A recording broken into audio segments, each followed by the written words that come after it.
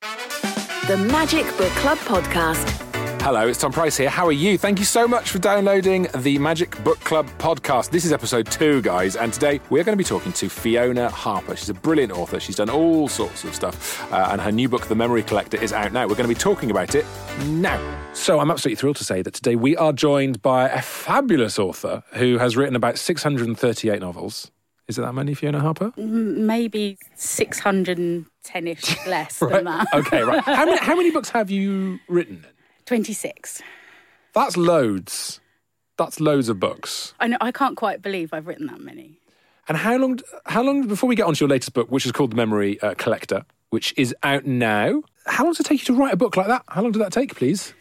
It takes about a year from start to finish, the whole process. Okay. But probably about 6 months writing the first draft. Yeah. And then I hand it into my editor and she sends it back. And I hand it in again and she sends it back again. Okay, so you have to have a good relationship with your editor because you're going backwards and forwards all the time. Yes, kind of just tweaking things, changing a few things. Because when you've spent 6 months writing something, you have no perspective on... Sometimes I can't tell. I think the pace might be a bit slow in this section, but I really can't tell. Yeah. Whereas someone with a fresh pair of eyes who knows what they're talking about can say, yeah, that storyline's bogging the thing down. Take it away. Yeah, to get rid of that. Add a bit more Tighten magic. the pace up here. I mean, we were being told to cut more words because I tend to waffle a bit. Right. And then I do that as well. There's some great editors here at Magic that can clip your wings they'll just say, Tom, be quiet. That's brilliant. And you started off, before we start talking about The Memory Collector, you started off writing Mills and Boon novels. I did, yes. Which is a very common thing. That's how a lot of people start. I think nowadays people might jump more into self-publishing and do that. But yes, it was a way to get someone to look at my book without having an agent. Oh, I see. And yes, I actually joined an organisation called the Romantic Novelists Association. And Imagine their Christmas party. Oh, it's fabulous. It'd be amazing. Is there one? It is, yes. It is. So There's a lot of wine is drunk. That's all I can say. Yeah, I think we already had that image in our head. I think we already assumed that. And then gin. Yes. And there are a few men, but it is mostly women. Yes, they have a new writer scheme where you can, if you join as a new writer, you can send in your manuscript to be critiqued by a published author. And I did that, and they said, we really love your book. And the scheme organiser said, I'm going to send it to my editor at Mills and Boon. And were you like, hello, what? Oh I hadn't shown my writing to anyone apart from my husband. I hadn't told most of my family I was writing a book. So up until that point, what was Fiona Harper doing with her life? I was a mum with 2 small children, and I kind of worked part-time as an administrator in my local church. Wow. And then you wrote a book. You've gone and wrote a book. I did, yes. But then I had to write another one. That's it, isn't it? Bit. Another one, that difficult second novel. So do you think doing the Mills and Boon has taught you how to make it into a discipline, how to sort of become more of a machine and get them done? It helped me get used to the industry. And also, because Mills and Boon's are quite short, you really have to focus on that one relationship. So rather than adding in lots of new characters and, I'll just fling this in and fling that in to make it more exciting, you have to learn how to go deeper. Yeah. And then to cut all the extraneous stuff that's just bogging your story down out of the way. Yes. Right. And that was really good practice for kind of really how to kind of really go down into people's emotions and find out what makes them tick. So that's what makes you tick as a writer. It's all about the emotions. Is it events for you, or is it about emotions? It is really about the characters and kind of how complex people are. But I do like a good kind of twisty turny. I think. I do like a few twists and turns, and I like.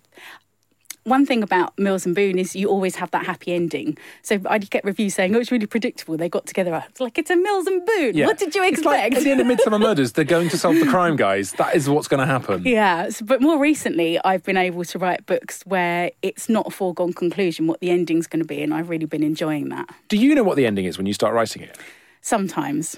I'm fascinated about that because famously there's a great book about Lee Child and about his process of writing the Jack Reacher novels, and he doesn't really know where he's going to go from chapter to chapter, and that's terrifying because if you start writing and you're like, this is rubbish, I'm not on board with this, you've got to keep going because you've got to get to that deadline, right? You have. And I've always thought of myself as a real plotter, but I tried to do a really detailed outline writing the current book.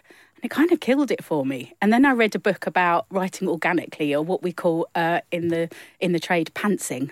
Pantsing? Pantsing as in flying by the seat of your pants. Thereof, I see. Yeah. Okay. And I thought, okay, I'm going to do that a bit more with this book. I'm not going to plan as much. I've got ideas of things that I know I want to happen, and I'm kind of, but I'm not getting too stressed about not being able to know what's beyond in the next couple of scenes, maybe. Yeah. And just concentrating on those. That makes so much sense, because otherwise you're going to get bored of your own book, because you're going to be with that book for all. Anyway, we must talk about your book, the new book, and not just waffle on about how to write them, because people want to hear about The Memory Collector. It's just come out now. It's a fascinating thing. You have pulled at this thread of hoarding. I know. That is the trigger for this whole thing. Why did you pick up on that?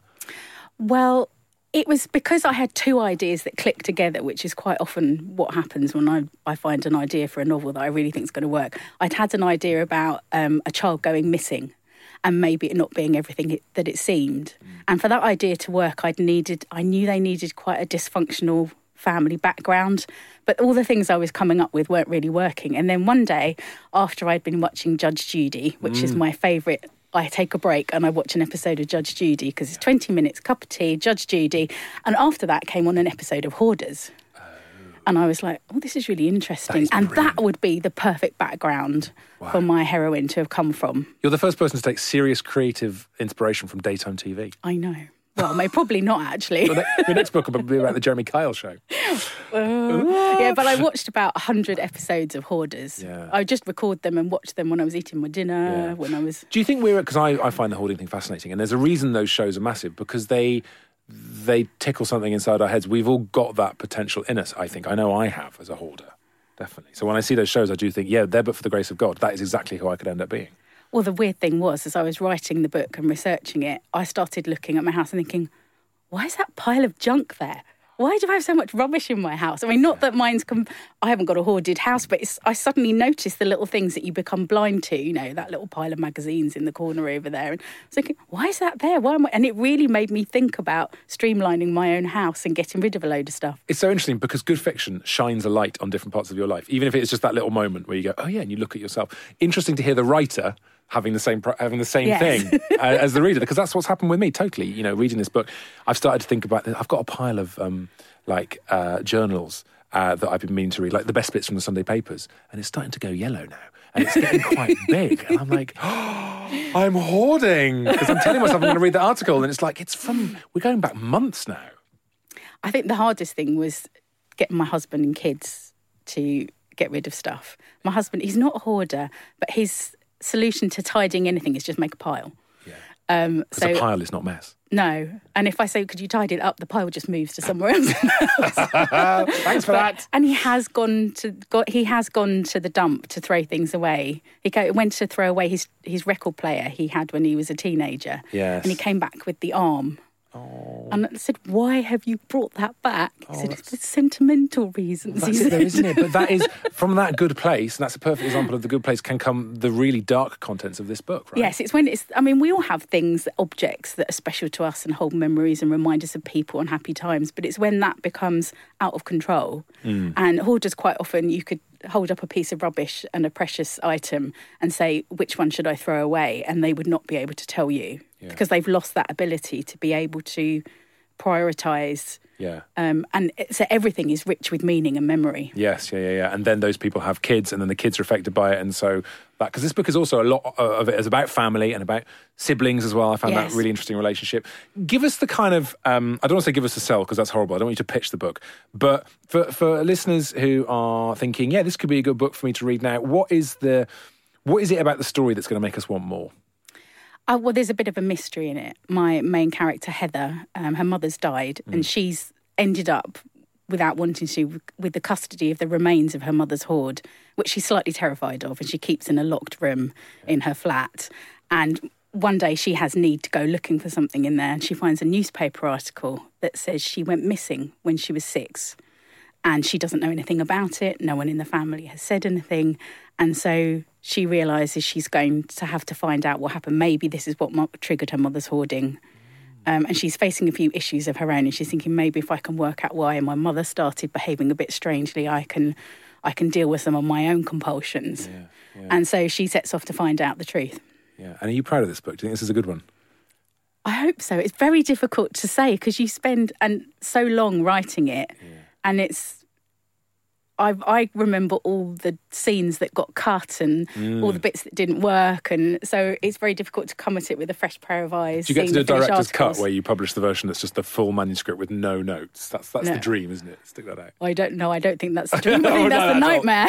With all the spelling mistakes as well. Oh yeah, there's lots of those. Talk to us a bit about your passion for reading as well, because it says in your bio in the book that you were a massive fan of reading as a kid. What kind of stuff? Do you still read now as a writer? Do you find that? Oh, yes.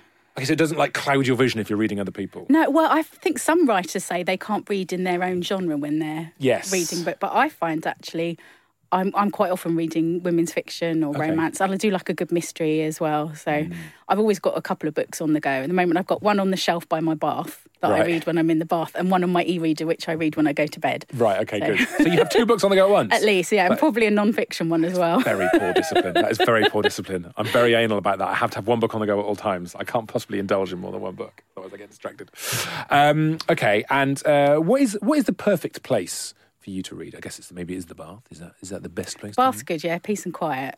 Well, not now. My kids are older. Peace and quiet. So how old are your kids now?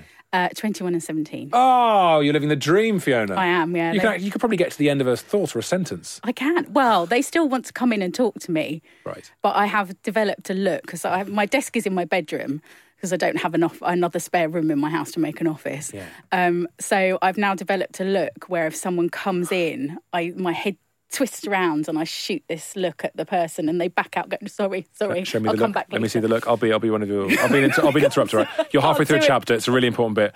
I can't do it now. Fiona, can I just ask you? Is it? Oh yeah, I want to leave the room. Yeah, I do want to leave the room. That was quite scary.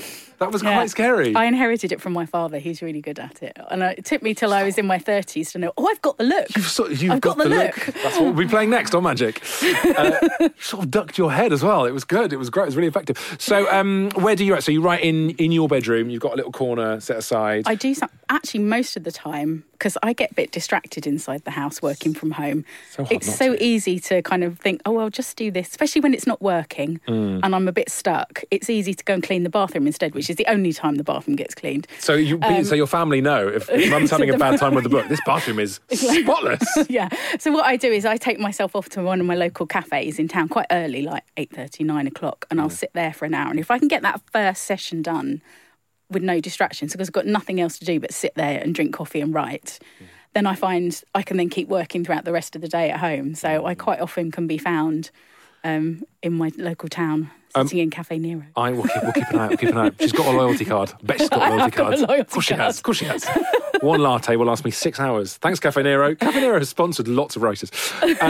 What is your next plan? What's going to happen next, book-wise, for you? What are you thinking? I've got a book I'm working on at the moment. My main character, Laura, her husband doesn't know her real name, but he doesn't know this.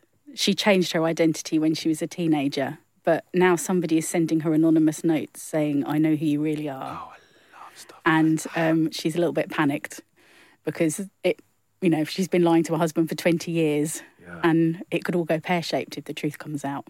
It's all about getting those hooks, isn't it? It is. And that is a good hook.